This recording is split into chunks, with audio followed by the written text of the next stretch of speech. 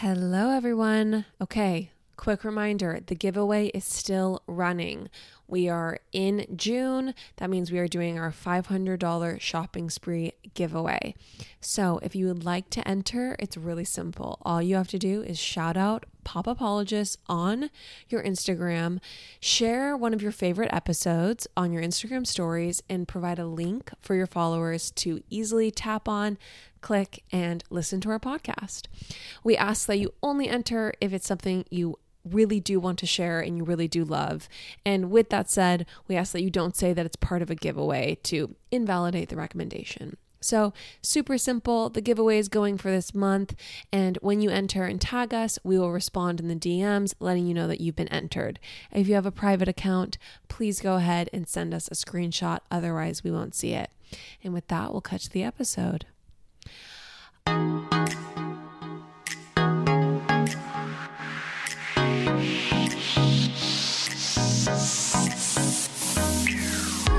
Was that a sniffle I just heard from you? Chandler, well, I am truly ecstatic about today's recording. Can I tell you why? Is it because you get to talk to me and you love talking to me? I do love talking to you. We've already talked for an hour and a half this morning. This is true. No, I'm so happy because I actually feel like genuinely jazzed to have this conversation. There's so many fun things we're talking about. Genuinely jazzed, baby, because we're done with Johnny Depp. I know. I feel a lot lighter as a person. Yeah. Like stories are coming up about it and people are still sending us stuff and I'm just like ready to move on, baby. I'm ready to not move think on. about this. One thing I will say, we touched on this earlier, I feel validated by people who are kind of stunned by the reaction and the pro Johnny Depp reaction. I feel like you and I were, honestly, people were shocked by us being pro Amber at any point. And I even doubted myself a bit throughout because it just felt like, are we really the only people who are, trying to be nuanced with this? I doubted my own instincts and interpretation of the trial throughout because it felt like the reality I was perceiving, I was in the distinct minority if I looked online. Right. So to see like some articles come out about, what this is doing and why this is not a victory, in my opinion, is really validating. So anyways, that's all I'll say. Yeah, I don't want to get super deep into it, but I do think that seeing some of the content coming out, basically talking about what this is going to do to freedom of speech, to people who, basically this just empowers any man with money. Now, men in power now are just so emboldened to silence people. And there's this one particular Twitter thread about the way that being sued for libel, it's not even just like being sued civilly like this. It's not even just the idea of potentially losing. It's actually having to fight back, and fighting back in that case is so financially ruinous. Yep. And anyway, I think that, there's a lot coming out right now really showing how devastating this verdict is on a social justice level. And also, I guess just one other thing. One of the jurors made a TikTok like right after. So really? You're going to tell me you weren't well, the case is over, so they can do whatever they want. And so he immediately made a TikTok. I believe it's been pulled down, and I watched all of them when they came out. And in one of them, he basically says that he thought Camille was hot. No way. Yeah. I mean, in my opinion, this is like what I feared the jury was going to be comprised of. It was just this young guy, and he's like, yeah, I thought Camille was hot. I thought Amber was full of shit. And it just made you realize, like, just very, very, very sad. But anyway. Very interesting. And honestly, I'm just relieved we don't have to talk about it anymore. Yeah, same. Okay, so let's move on. How are you? How was your weekend? What's going on? Lauren, thank you for asking about me. I am doing well. I'm recovering from a bender of a weekend. I went to Oregon, went to the coast of Oregon for a gorgeous wedding for my friend Molly, and it was honestly a great time. I haven't been to many weddings that were like multi-day things, and so it was very fun for me. I went with my friend Kate. Ben was taken off as my plus one. Basically, he's already going to have to go back to California for McCall's homecoming. So I felt bad making him, spring for two cross-country plane tickets in this economy. So I took my friend Kate, and it was honestly such a good time. Like 3 full days of festivities. It was at this summer camp that they rented out. And funnily enough, it was a Jewish summer camp on the Oregon coast, and my next door neighbor in New York used to go there as a kid. So small world. Anyways. Well, you know what I want to say? This is what I want to say. What do you want to say? Destination weddings, people always bitch about. They always complain about them. And I'm not saying you were ever complained about Molly's wedding. I know you didn't. But this is what I want to say. People always complain. They always feel like a pilgrimage. They can feel like a pilgrimage. I haven't complained about yours. Let me just speak my truth. I've heard a lot of people complain about destination weddings. Okay. You know, when they complain about having to go to other people's weddings. Then once the wedding is over, you never hear people be like, that was a terrible time. Right. Like, it always is such a special experience to be surrounded by so many friends for multiple days in a unique location. Right. Like, it's a vacation that's heightened because you have these events to go to. Usually they're free. You're surrounded by 50 friends. Like, all I'm going to say is that everyone resists the urge to complain, because it's very easy to complain about having to use your PTO and that it's expensive and all that stuff. But really, like, it's ends up being such a magical experience for everyone. And truly, like, I think that for me, some of my bride anxiety has been having heard people complain about having to go to weddings, you know, way before I was even engaged. I don't feel like I hear that many people complain about weddings. I think what I do hear people complain about is when they have like 5 weddings, you know, over the course of 2 months. Yeah, right. Which is understandable. Yeah. Which is understandable. But anyway, I just think destination weddings are so magical and so fun. Yeah. So I'm just so happy that you had such a beautiful experience, and hopefully Molly had an amazing, amazing wedding. Right. One of the magical parts was that I got a lot of one-on-one time with her, or at least like she took a lot of time to, you know, come hang out with Kate and I. And I feel like a lot of times at a wedding, you know, obviously the bride and groom are just very busy with like the wedding party or with just like the different events. And she was very, very present at her wedding. And that was really cool to see. And honestly was inspiring for me. Can I talk to you about my wedding? I do have an update. Please. So I spoke with my designer that I hired. Okay. And it was absolutely the best decision. Like, I went from having a designer or speaking with her?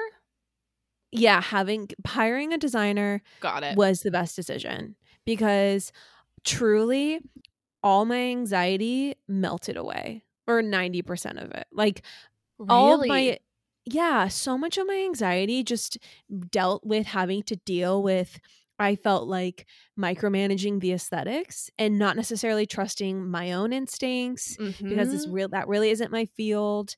You know, hiring someone who has an amazing and distinctive point of view and whose aesthetic you really trust, right, and allowing them to guide you through making decisions and interpret the thing, you know, the feeling that you want. I just can't recommend it enough, because even if you have a planner, unless that planner, I think, is fully like has your exact same aesthetic, it is just so tricky. And I felt so much analysis paralysis in terms of, you know, the overwhelming amount of decisions I was going to have to make. Absolutely.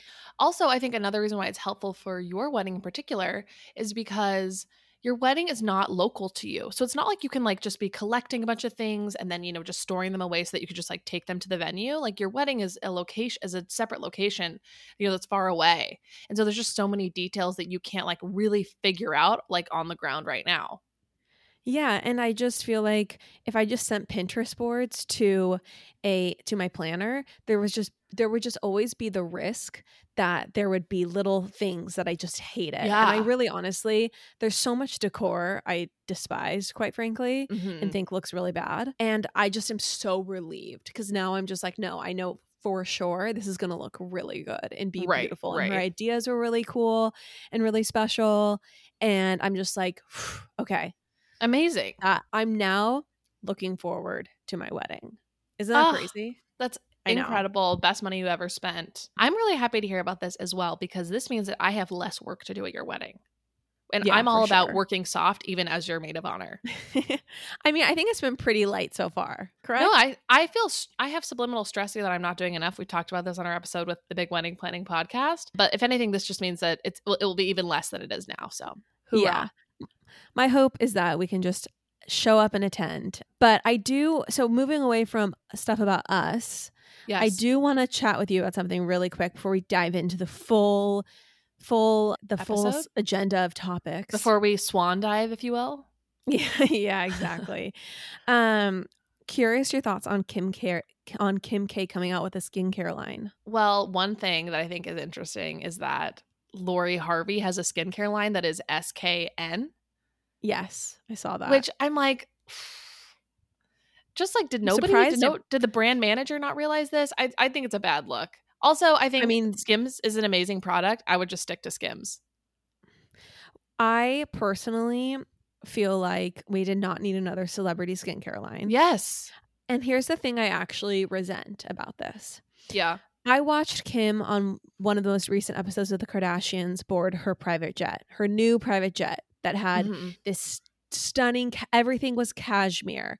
I mean, this was, I think, $100 million private jet, Gulfstream. Wow. I watched her talk about, like show us the most divine details of her private jet. Yeah.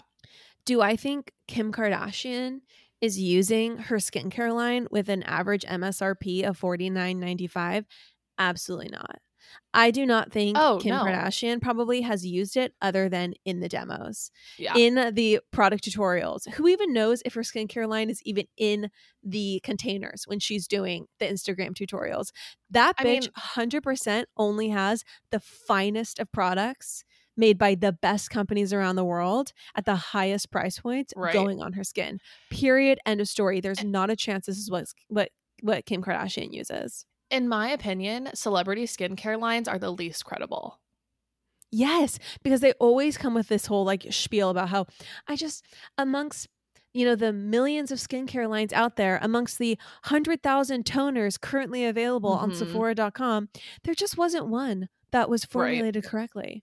Right. Like, I think it's such a load of BS. I think we've got enough skincare to work with. Thank you. Your time is done here, everyone. We do not need any more skincare, products, any new things hitting the market.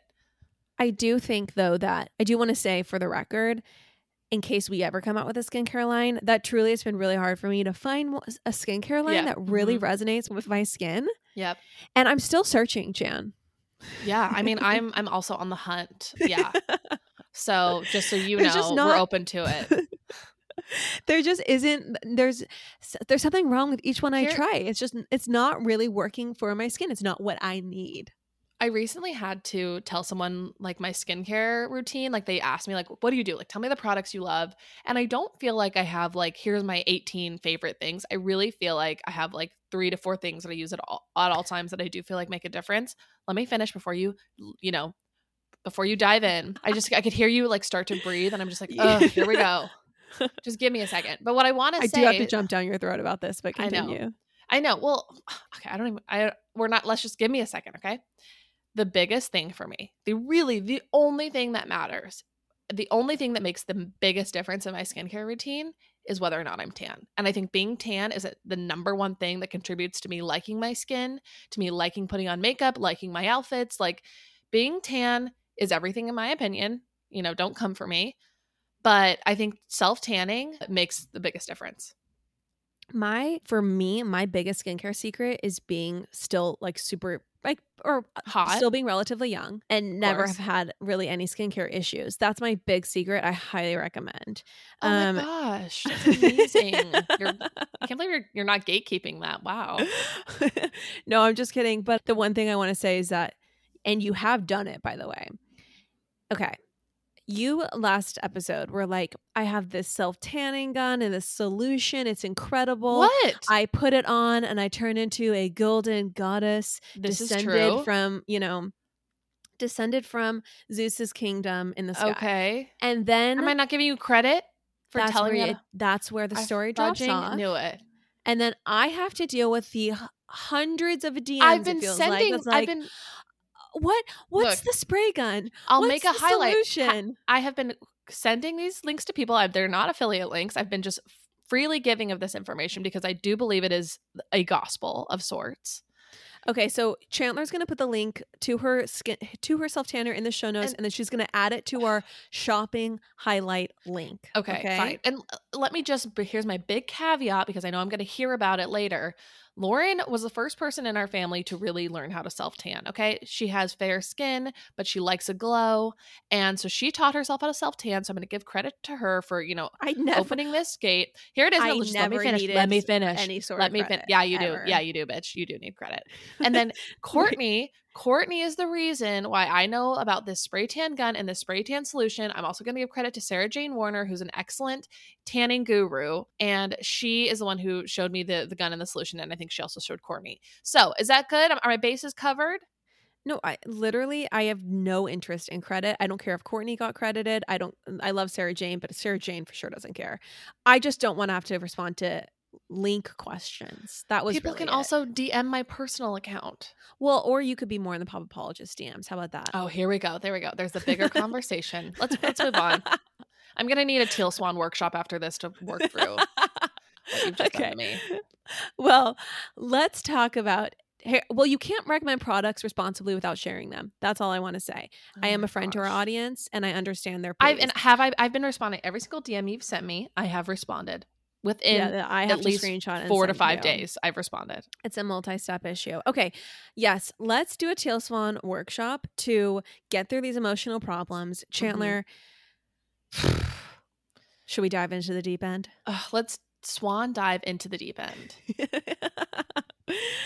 I mean, here's the thing about this documentary on Hulu.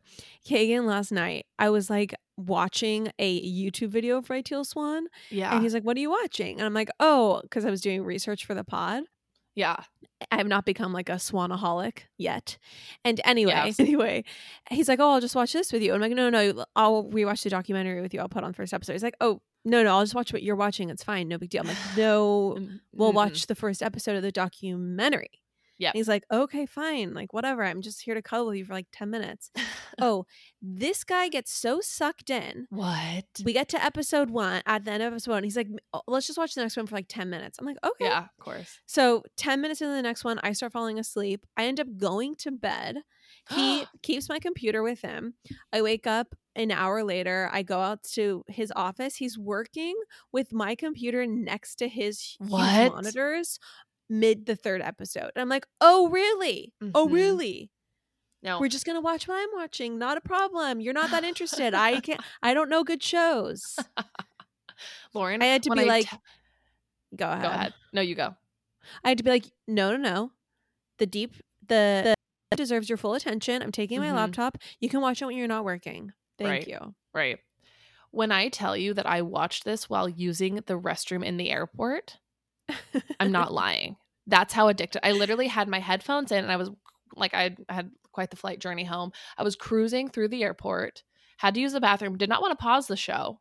No. And it was honestly, it overtook me. So it was recommended by a friend of mine at the wedding. We were just talking about shows and she was like, okay, have you heard of Teal Swan? And I was like, no, what? I'm like literally never heard of this woman, which is honestly shocking because don't you feel like in all of our like YouTube dives and all of our like, you can heal your life moments. Like we wouldn't have come across her like text. I don't know. It's truly baffling, especially with our connection to Utah, but continue. Yes. That's the other thing. Like that. Yeah. So I was completely overtaken. I flew out at like 7 p.m. from Portland and I got back to Portland like, around like 3 and my friend's flight took off earlier. So I had like all this time to kill in Portland. Got my nails done, watched Teal Swan in the nail salon. Okay. I could not stop. And I was just like, I don't care how much data this uses. I don't care about anything. I just need more. So, and I just found a podcast too about it today. So there's a lot of material that I can recommend to people if they also fall down, the Teal Swan rabbit hole. Okay, so let's get into it because I think people get the picture that this is a captivating program. So who is Teal Swan, Chandler? Teal Swan is an American spiritual influencer and author. I'm gonna be reading from some Wikipedia just to give everyone the full picture. Okay. I was gonna say, did you write that sentence? Doesn't sound like it. Yes, I did. I just want to also start off by saying that Teal Swan is very hot. Teal Swan is a raven-haired vixen, and is She extremely alluring. She looks like she should be the fourth sister on Charmed. She also looks disturbingly like our oldest sister.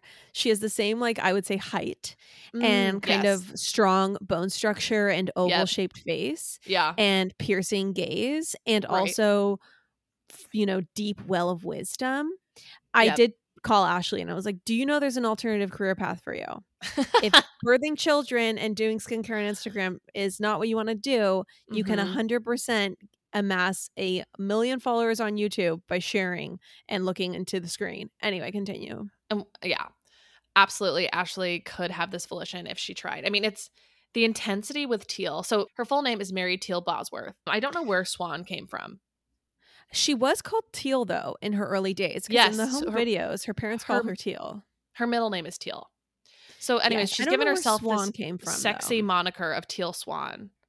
Which makes you realize, really quick, just going to say, that if you want to become a guru, just think of a color and an animal. So like for me, beige lion.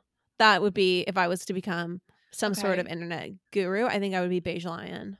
Okay, I'm going to be, give me 1 second. Emerald dove. Oh, wow. That's very peaceful. Emerald dove. Emerald dove. Isn't that beautiful? Perfect for your eyes, your blonde hair. I know, well, your hair is darker now. I'm going back to being blonde. Spoiler alert, everybody. White.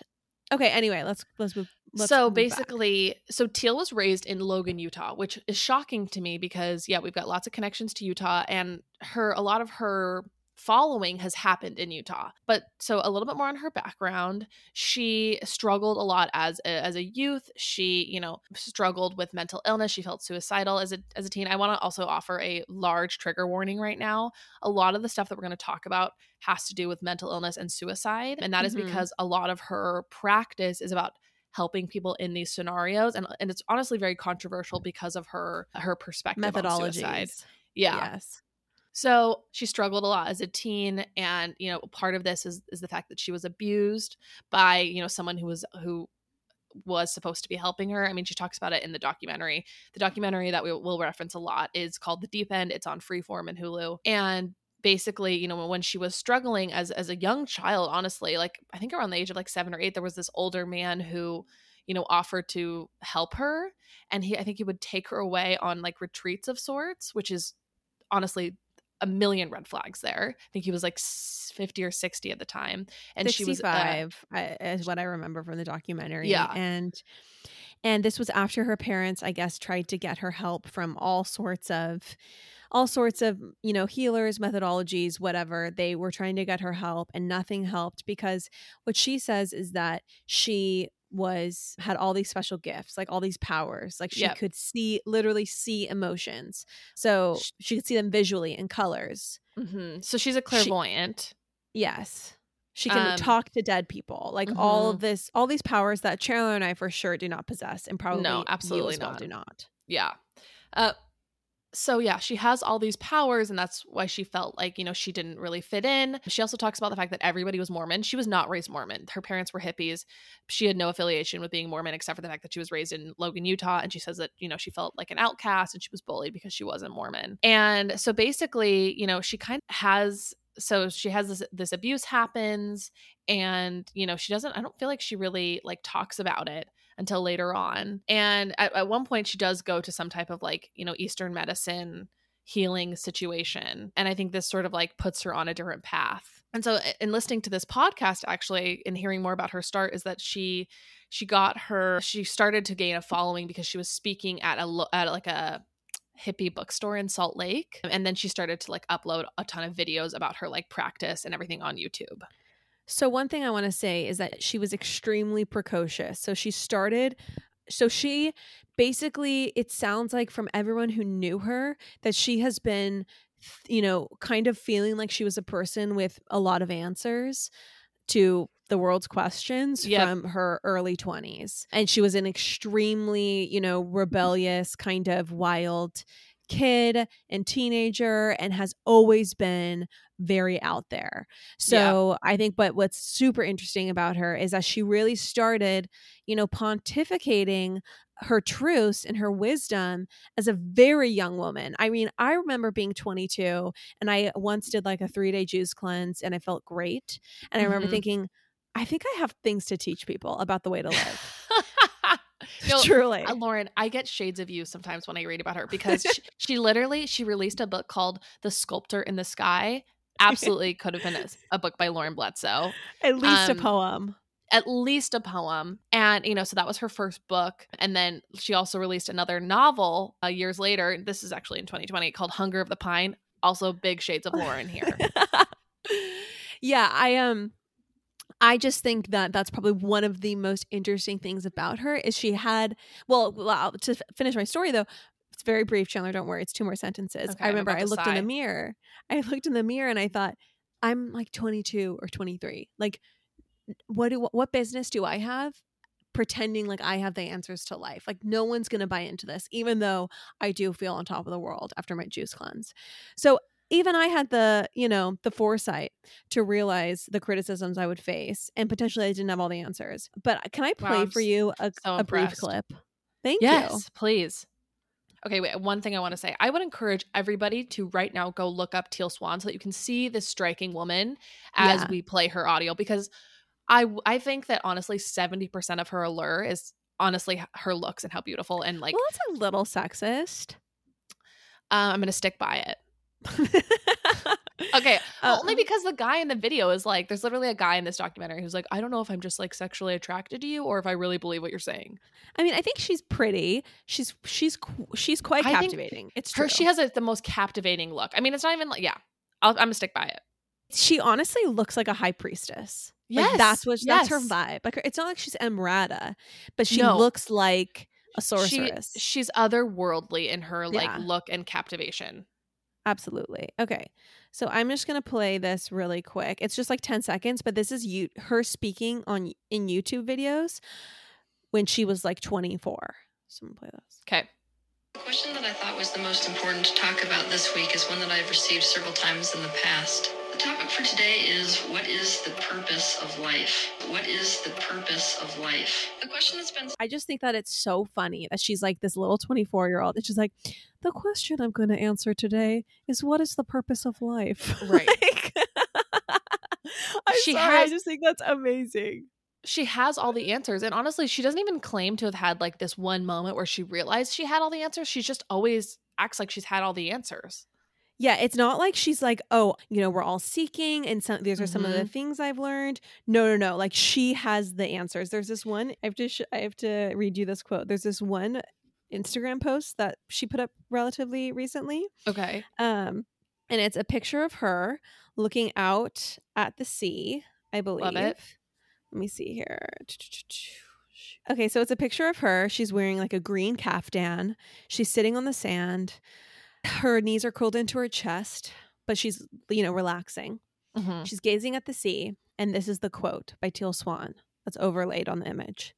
Okay. I will be the solution, whether they like the solution or not. The next time you text me and are like, hey, are we recording at 12:30? I'm just going to respond with that. No, you have to respond with the Johnny Depp, you lay a gauntlet before me. What a very tempting test. Anyway. God, there is just so much. I truly struggle with like where to even like dive in, because obviously we've talked a little bit about like her start and whatnot, but I think one of the really fascinating aspects of the Teal Swan following is that she really uses the power of the internet to attract people. Okay. And one thing I'm learning about is that her YouTube videos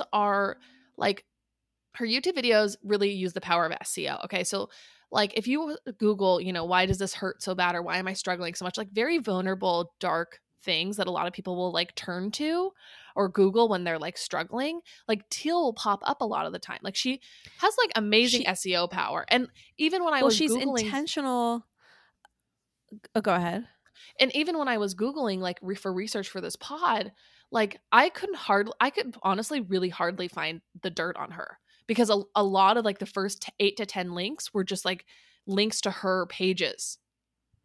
The thing about her videos is that a lot of them are titled things like "I have nothing left, I'm ready to Yes. give up." Like they're meant for people who are in like thinking the darkest things. But for me, so I was trying to do research on like, okay, what are the beliefs here? Because Mm-hmm. it's very difficult to actually know what she's teaching, because I feel like you either need to become, and I've coined this term, so feel free everyone to use it, but know where it came from, swanaholics. I think it's difficult to become a swanaholic because you either have to dive head first or you have to sit through these videos, which to me are painfully boring. Yeah. It's a lot of gobbledygook. It's a lot of Keith Raniere. Oh, It's a double speak. It just Right. it's very boring to me. It doesn't actually make that much sense, right. and it's not very interesting. But I will say that in the documentary and in the podcast channel I was referring to, which I've also listened to a few episodes on, they do discuss some of the troubling things that she really emphasizes. Right. And one of those things, and I think you're about to get to it, so forgive me for beating you to the punchline, but one of the things is that she really, when people are in this very dark place in their life, she encourages them to go deeper into that place and to feel that feeling more so. Right. To really visualize their dark feelings. And just to be totally blunt, like people who are suicidal, she tells them to envision suicide and to visualize it and to fully, mentally go there, which, is honestly a very, very, very troubling and tricky thing to do with someone who is, in this very, very vulnerable place. And honestly, it's a harmful thing to do. I think that we would be remiss if we did not say that Teal Swan is an advocate and deep believer in reincarnation. And she believes that the second you die, you are reborn. Or, for one of her followers, she said it only took 2 seconds. Yeah. Between the time she died and the time she was reborn. About Leslie. Yes. And so Teal does not, she calls it the ultimate reset button. And it's not, or the Great Reset button, and it's not. No, it's definitely not the Great Reset. I'm getting those things. She refers to it as a reset. Yes, it's a reset button, and that's what she says.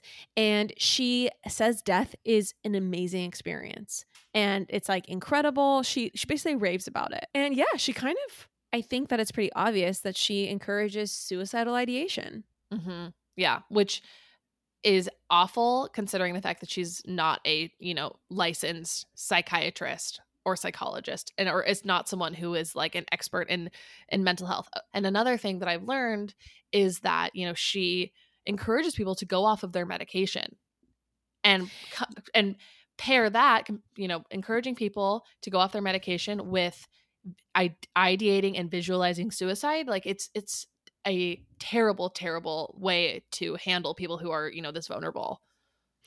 Yeah. And I don't think it's even that I actually don't even think that it's her lack of credentials that are a problem, in my opinion, because I'm kind of like anti the belief that people have to have these established credentials in order to offer wisdom. I just think that anyone encouraging suicidal ideation is problematic.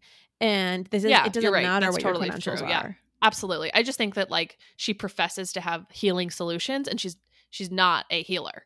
She's not someone who's been trained in. So, and then another thing is, or go ahead.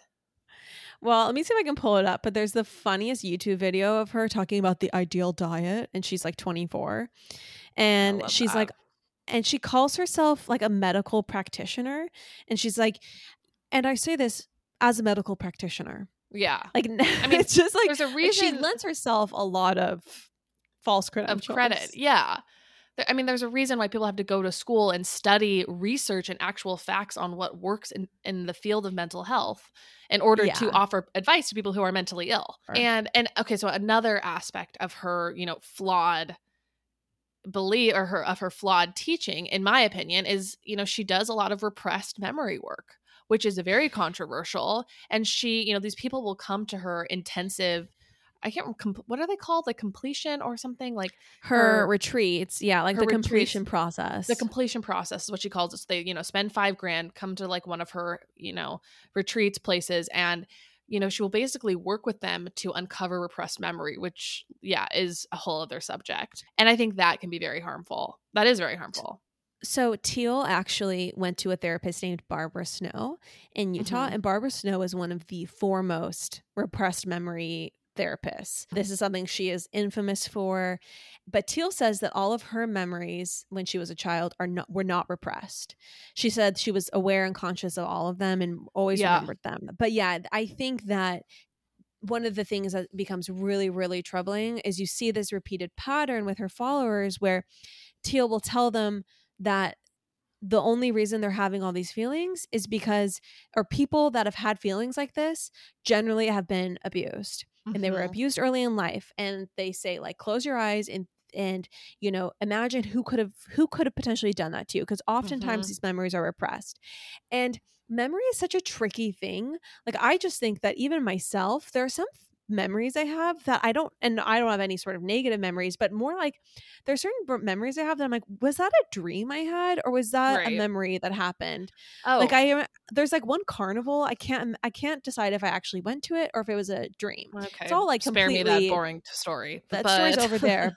But I just want to say, like, I think memory really is so fallible, and repressed memories, it's not even just another topic. It's basically completely a moot point. Like, in the field of psychology, repressed memories are completely false. Well, and her repressed memories are always, it's one of your parents who abused you. It's always your parent, you know, your mom or your dad sexually abused you. Like, that's, at least that's what I'm seeing with a lot of her people is, you know, it's always one of your parents. And so then thereby she then encourages these people to totally cut off their family, which is ding, ding, ding cult, and completely, you know, cut them out of their life.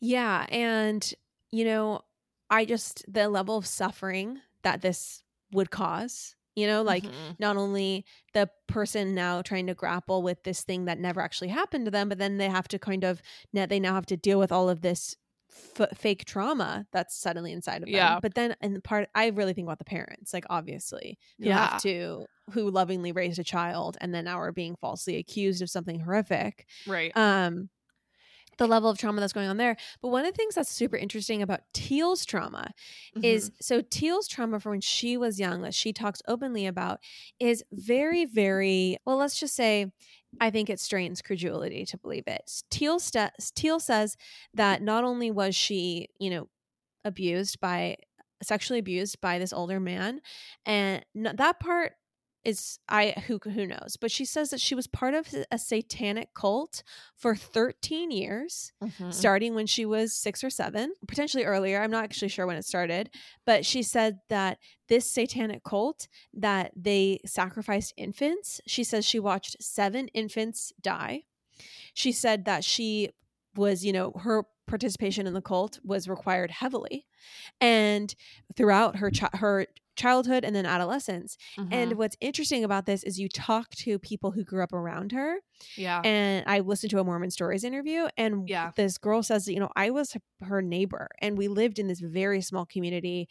Teal did sports in high school or was participated in extracurricular activities. She never lived elsewhere.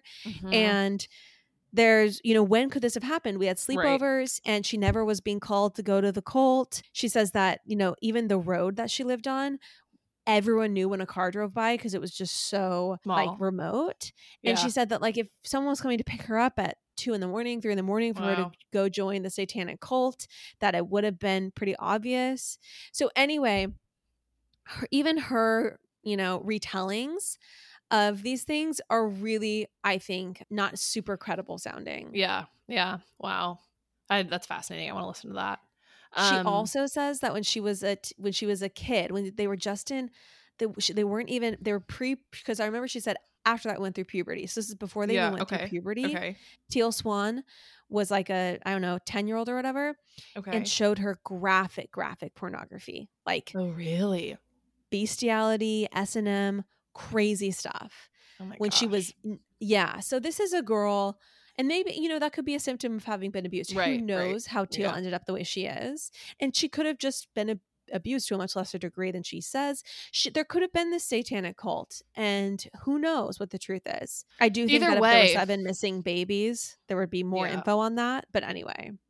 I mean, honestly, either way, she's built this insane following, and not only her, you know, public, you know, people who watch her YouTube videos and those masses, like, she has this like inner sanctum of people, who are devoted to her and who've devoted their lives to her and follow her around, you know, from place to place where she gives these like talks and does these readings.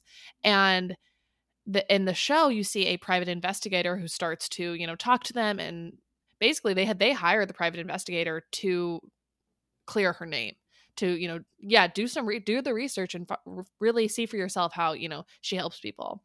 And one thing that this private investigator comes across is this set of non-negotiable rules, and it's basically a whole list of, you know, reasons why you cannot put anybody else before Teal. You can't put your family before Teal. You cannot put a spouse or partner or, you know, boyfriend, girlfriend before Teal. And just basically how you have to devote your life to her.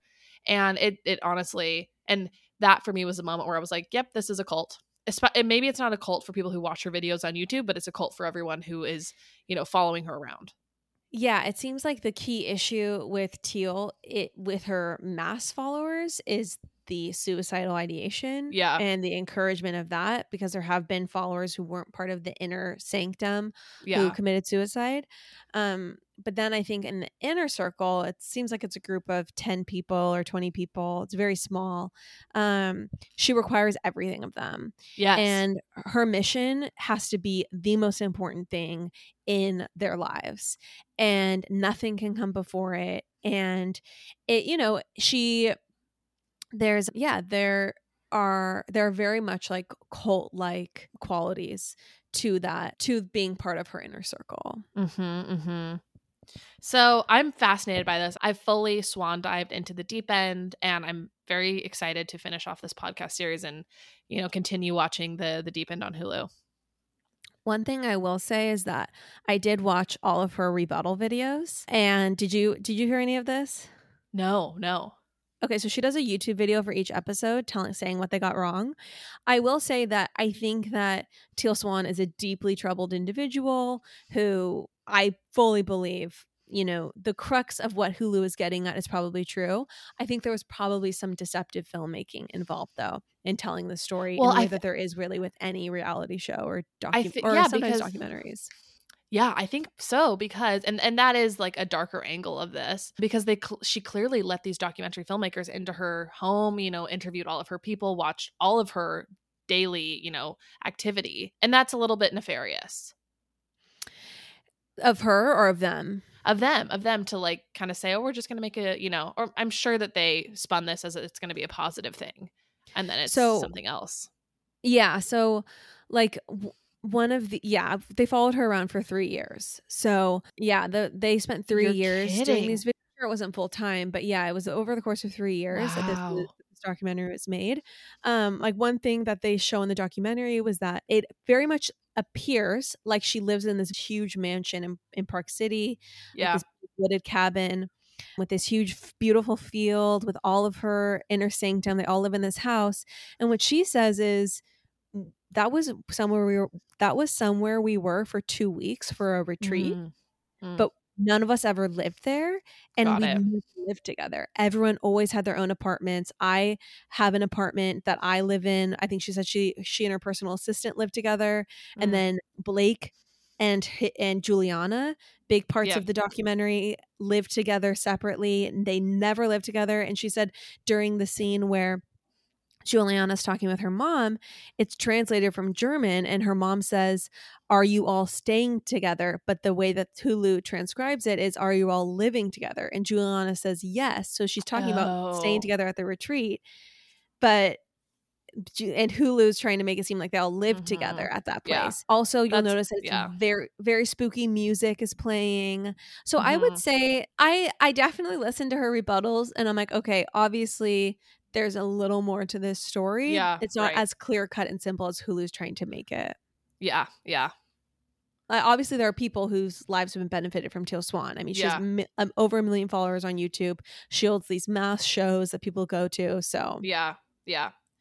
I mean, I'm sure, I know people draw real meaning from her work, and I'm sure some of that is positive. It's just troubling what, you know, the degree to which she does the suicidal ideation. Like, that's just where it's like, is it worth like the some of the positive stuff for, you know, how far she can push people?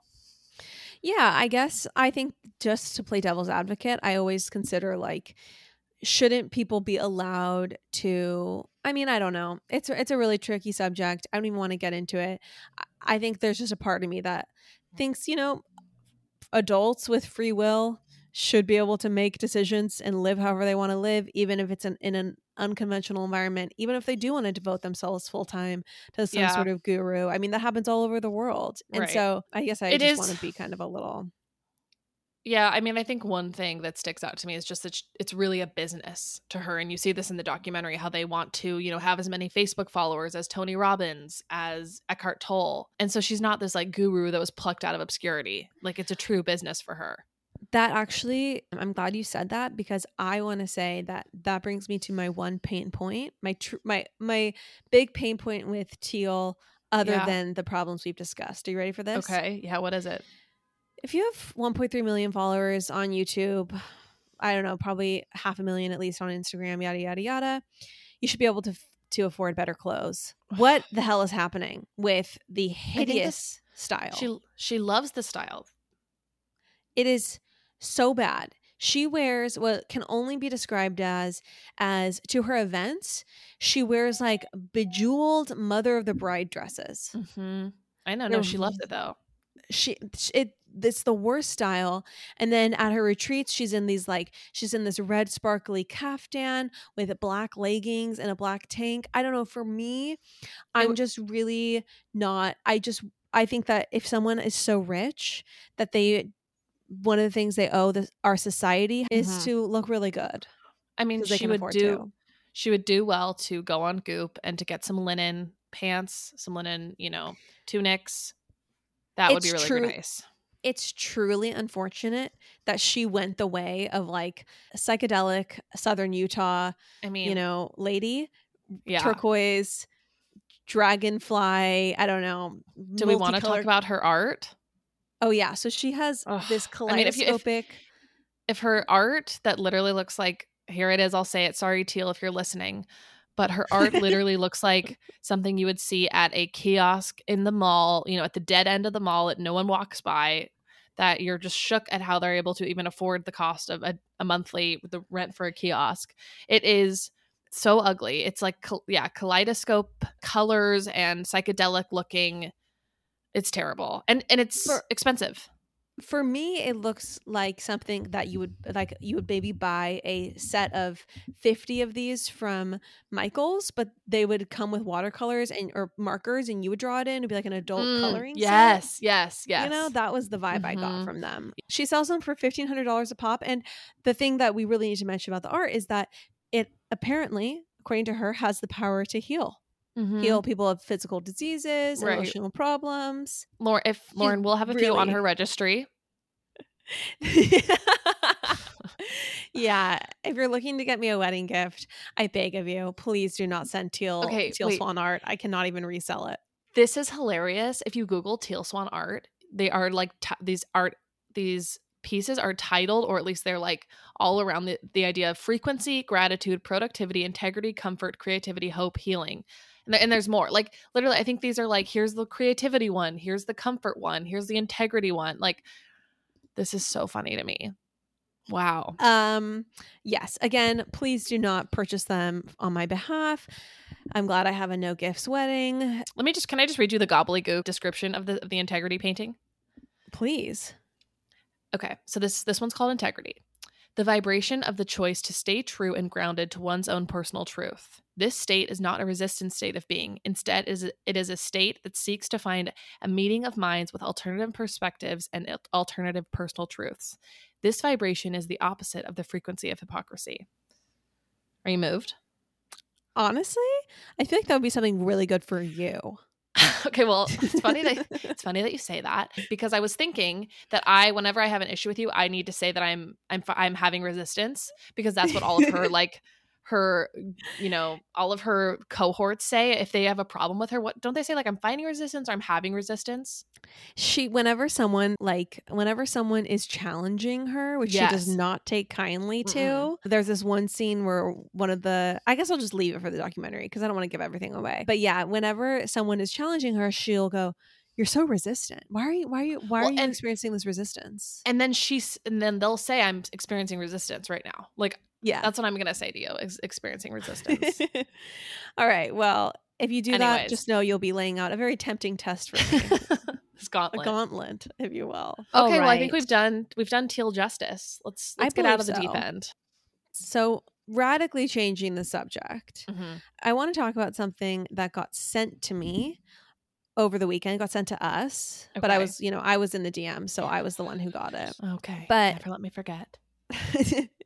okay, so there's this doctor, Dr. Sheila Nazarian. That's her name. Okay, so there's this doctor, Dr. Sheila Nazarian. She's on Instagram, and she put out this thing because I don't know if you saw it, but a very popular infographic got posted over, I think, the last week, and it was like it basically said F the timeline, and it had this timeline of like married at 25, kids by 30, whatever. That was the timeline. I didn't see it, but I was also ensconced in wedding bliss. Right. Okay. So anyway, there's this. It was a feel good, popular little meme that got put out. Long story short, Sheila took issue with it and felt prompted to put out a 4-minute and 47-second rebuttal, basically to say that the timeline actually does matter. So I want to play it, and then I want to discuss our thoughts on this, because I actually think, knowing our audience, knowing the age we're in, and honestly knowing things we've talked about on this podcast, I think it's apropos. So hold on. Hey everyone, I just wanted to have some real talk with you guys. I just posted on my stories one of these like women's motivational like boss, like accounts, and they basically said like, you don't need to follow the timeline. You don't need to graduate college by 21, 22. You don't need to be married by like your mid to late 20s. You don't need to have a kid by 30. And while I appreciate the intention of a post that's like motivational and like, yes, everybody's timeline can be different and whatever, I strongly, strongly believe that is the general guideline that you should be aiming for, because biology is real. Our, biological time clocks are real. And yes, if you want to, raise your chances of not being on IVF, not, going through issues having, becoming pregnant or having children in your life, you need to aim for having your first kid by 30. It's true. Like, take it from me. I've been in residency. They, in my time, did not encourage you to be married or have children. Every chief resident in their early 30s when they were graduating were like, I'm infertile, or I'm lonely, I'm not married, or whatever.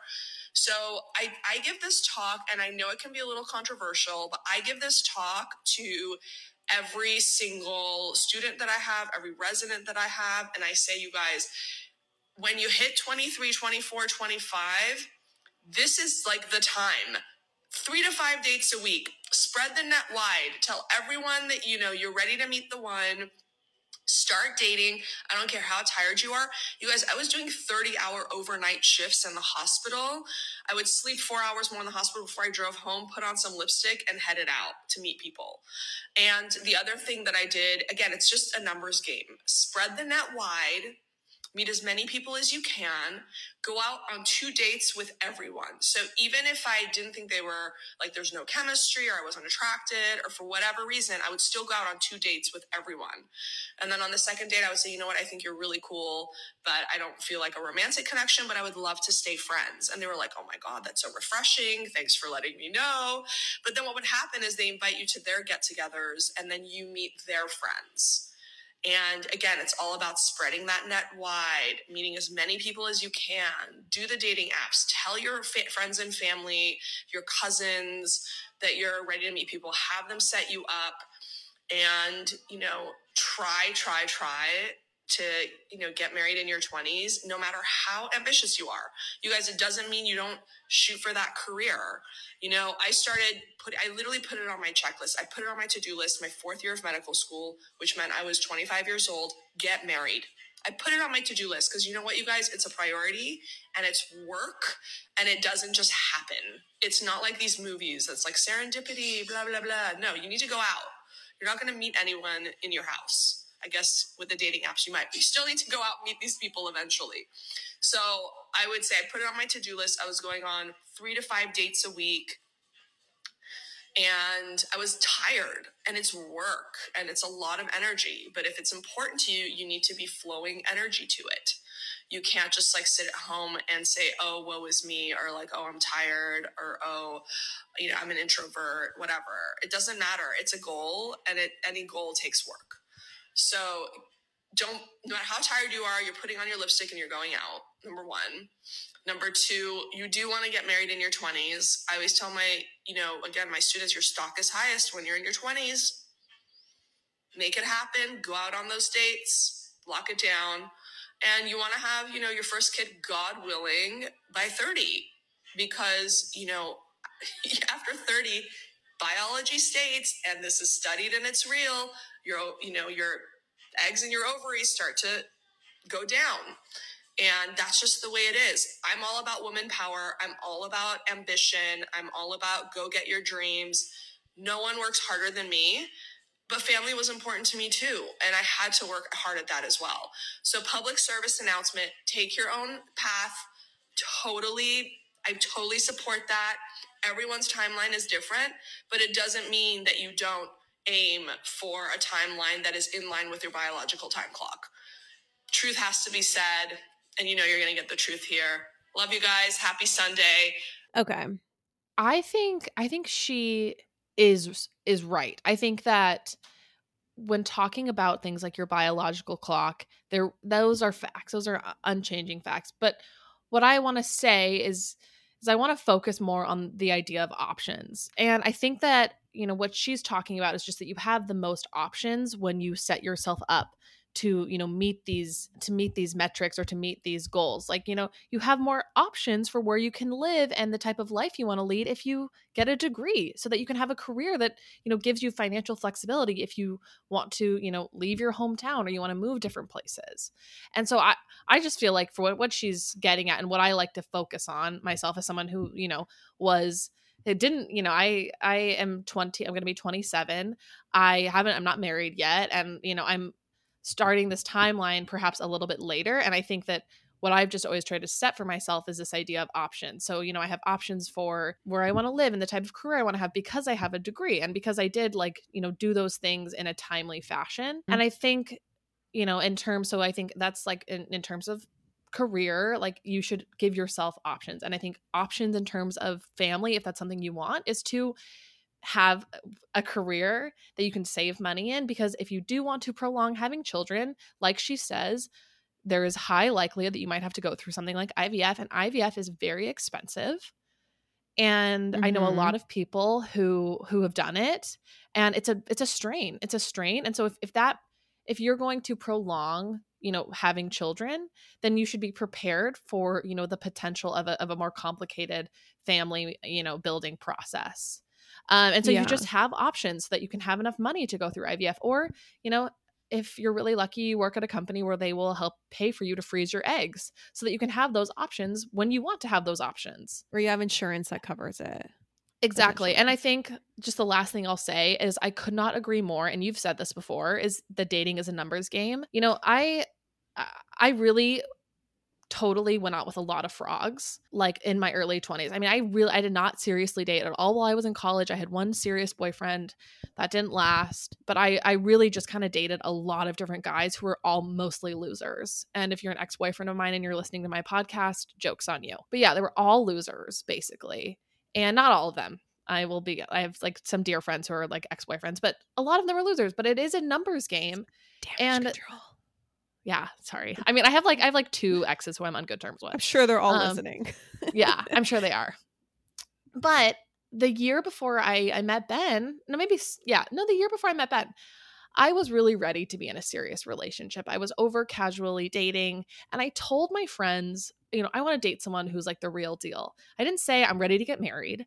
I didn't say, I'm ready to meet the one. I just said I'm ready to have a good relationship that is intentional and that is good and that feels like legit, because a lot of my relationships were not legit. It was people who didn't want to commit, or people who were just honestly not good enough for me to want them to commit. And so I felt embarrassed about saying that. And I met Ben when I was 25.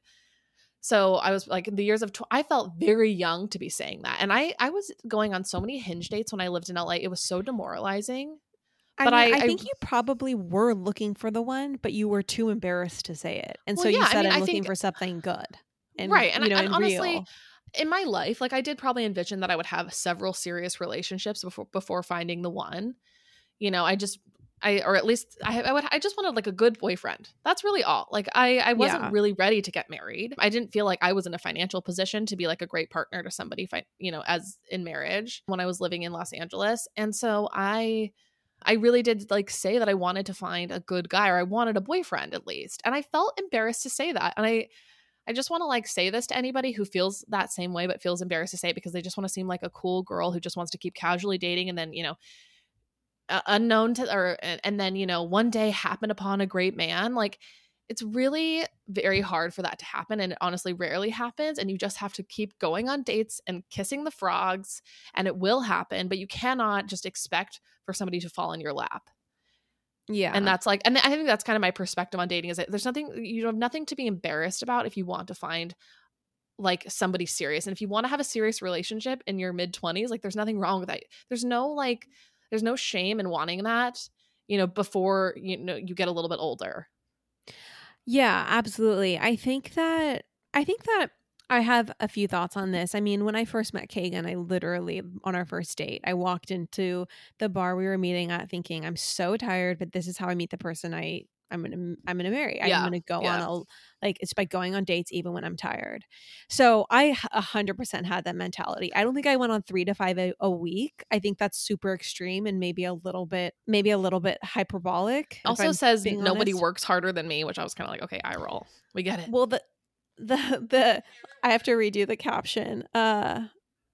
Maybe she pulled it, but anyway, there was a caption that like she did it all while getting a business degree and a medical degree. What the? Okay. And yeah, it's very self-aggrandizing. And so I think 3 to 5 is extreme. I think if you can aim to be on 1 to 2 a week, that's good. Yes. 3 to 5 is insane. I think two a week is also a lot.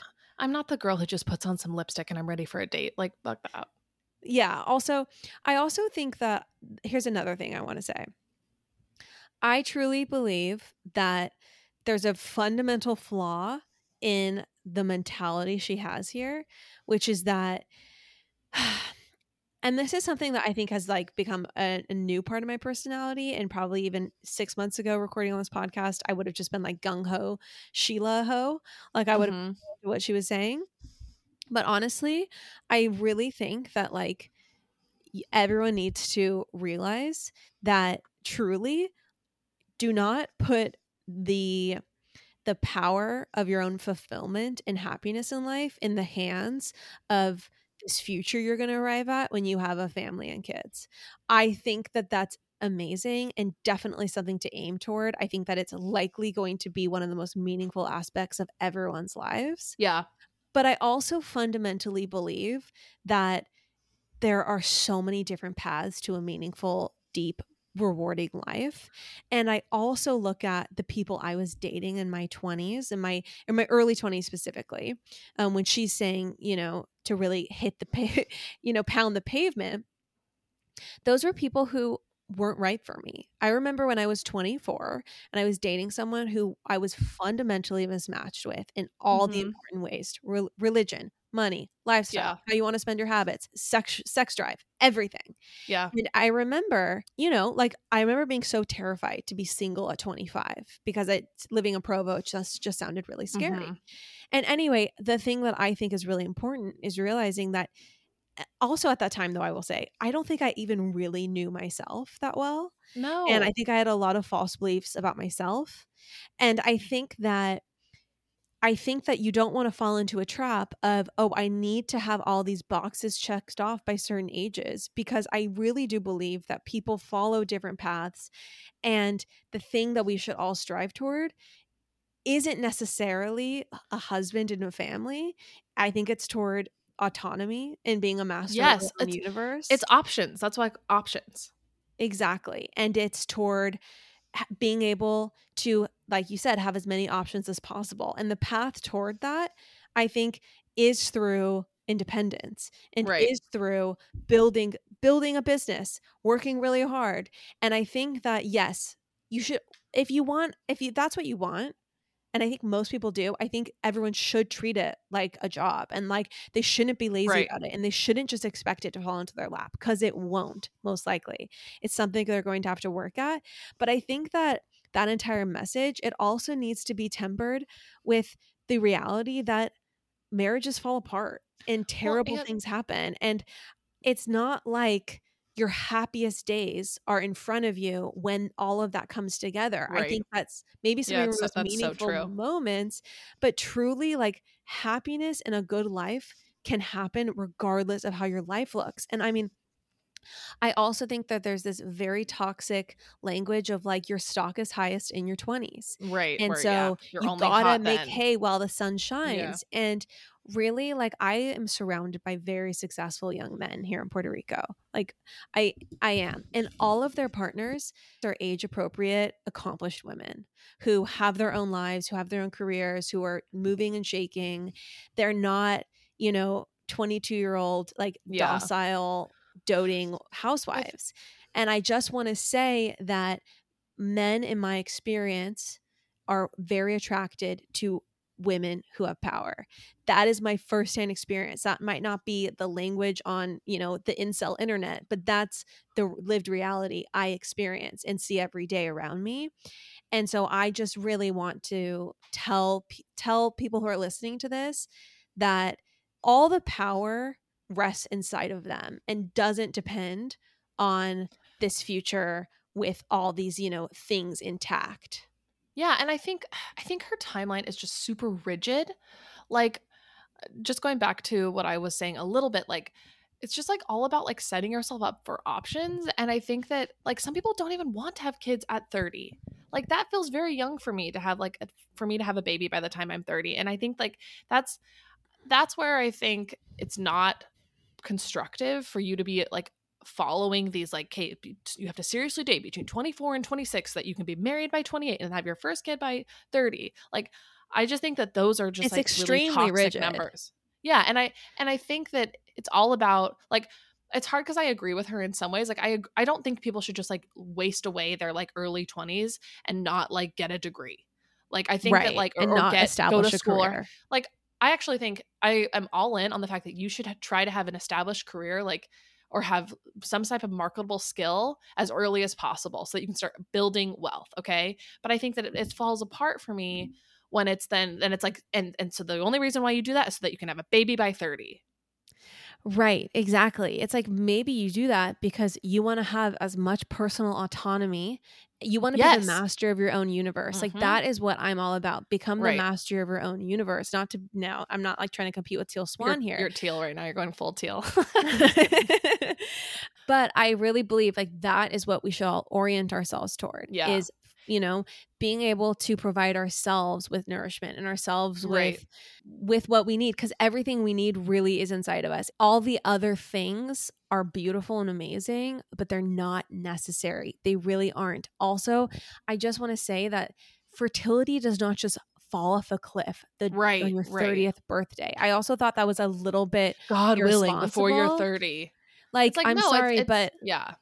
Like, sorry, I looked it up after I watched the video because I was like, whoa. I mean, and my fertility is a whole other story. It's something I'll talk about on this podcast another time. But I wasn't even looking it up for my own sake because my fertility is a known situation.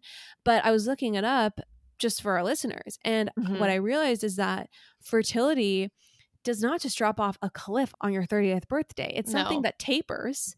But in your early 30s, you're still healthy and beautifully fertile, and people have children without IVF in their early 30s and mid 30s. It does happen all the time. Yeah. And I mean, I think like there's even like several tapering schedules. Like, I think like it even tapers a little bit when you're like 26 or 27, and then a little bit like it's just not this like finite thing.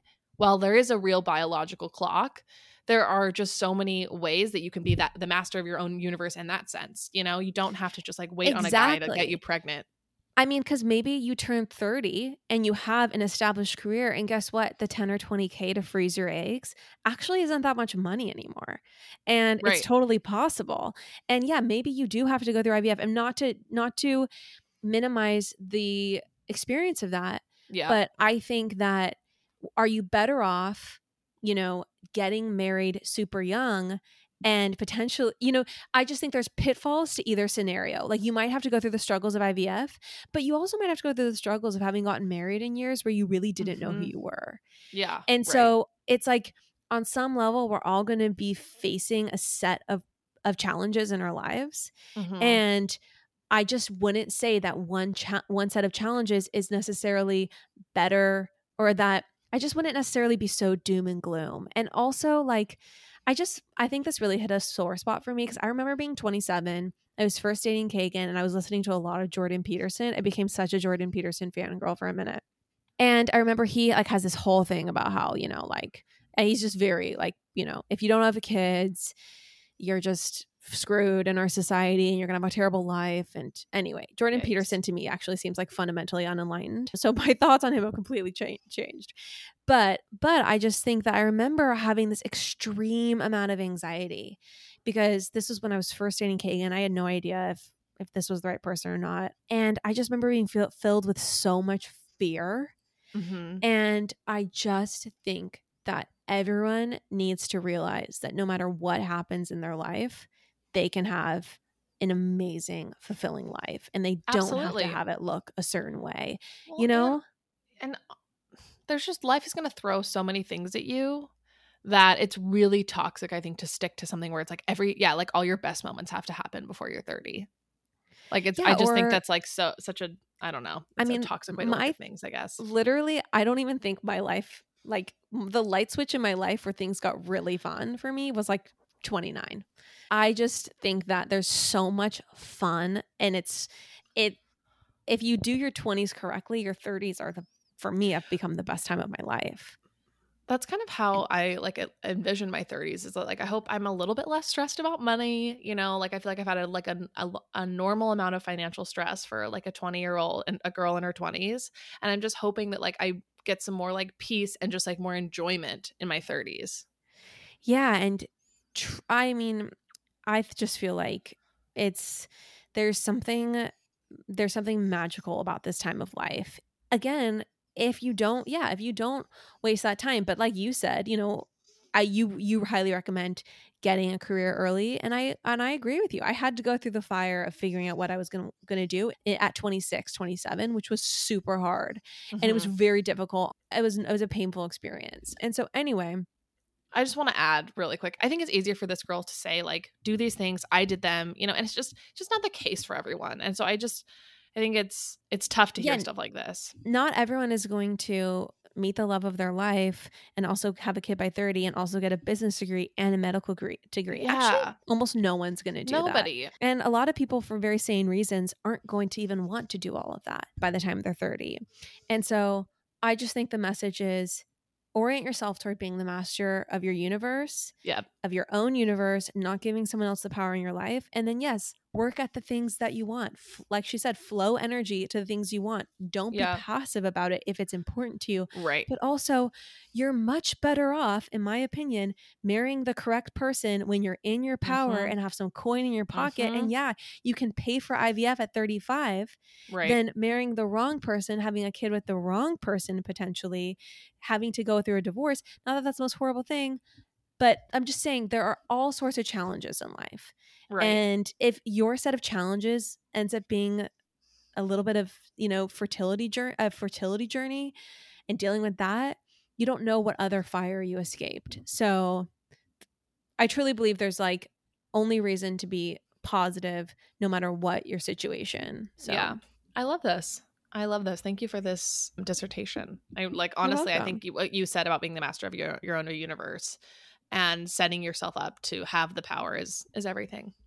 Well, I think that honestly, it's been, if you've listened to this podcast from the very beginning, I think you've heard a change in tone for me, because I'm very much growing and changing, and it's something that I've really realized. You've had your more Serena Joy moments for sure. I certainly have. Anyway, so I hope, everyone's going through it. Everyone is facing their challenges. And I mean, like, there's also just Gwyneth Paltrow and Brad Falchuk on their second marriage. There was literally Gwyneth Paltrow was like, there's just something. She was talking with Khloe Kardashian in the most recent episode of The Kardashians. She's like, Kourtney Kardashian. She's like, there is just something so special about that second marriage. Like the way she talked about that second marriage, it was just so funny. And once again, I'm like, personally, am I having serious relationship issues because I'm not into my second serious marriage? Just kidding. I look at honestly women like Shannon Bedore. I look at women who we've seen on The Housewives who have gone through divorces and seem like happier than ever, actually. And not to say that that's something casual at all, but I just think that we should approach life with this thought that even if the worst happens, your partner leaves you, something terrible happens to someone in your life, whatever. If you have your health and your mental health, you can really get through anything and continue to live your best life. Right. And so many women do and men do. And so anyway, I just want to leave that with you here, brothers and sisters. Amen. I'll get into this on the next pod because it really impacted me. But What Remains is like a testament, I feel like, to that, of Carol's life and the tragedy that she went through. And yeah, I'm really excited to get into What Remains because it sounds like it's been quite a journey for you. I think I read it like 7 years ago, so I need to reread. You should reread it. When I tell you that I was sobbing in 12E on the plane, I was completely torn to pieces. I was expecting the man next to me to offer his... No, I was in Comfort Plus. I got upgraded. I expected the man next to me to offer his sleeve or a handkerchief. He did nothing. But I was literally, there was snot coming out of my nose. I was crying so hard. You probably just thought it was because you were forced to, stomach those pitiful excuses for snacks that the pilot throws back at the people in 12E. I was in Comfort Plus, okay? You still get the pretzels. Okay, that's enough. All right, let's sign off. All right. Love you all. Thanks for listening. Thank you so much. We'll chat with you next week. Okay, bye. All right, I hope you guys loved today's episode. I had so much fun recording with Chandler. It really was a pleasure. And I wanted to remind you to please share the episode, share an episode that you love of Popapologists on your Instagram stories, provide a link for your followers, and tag us, and that will enter you in our $500 shopping spree giveaway for June. Love you guys. Bye.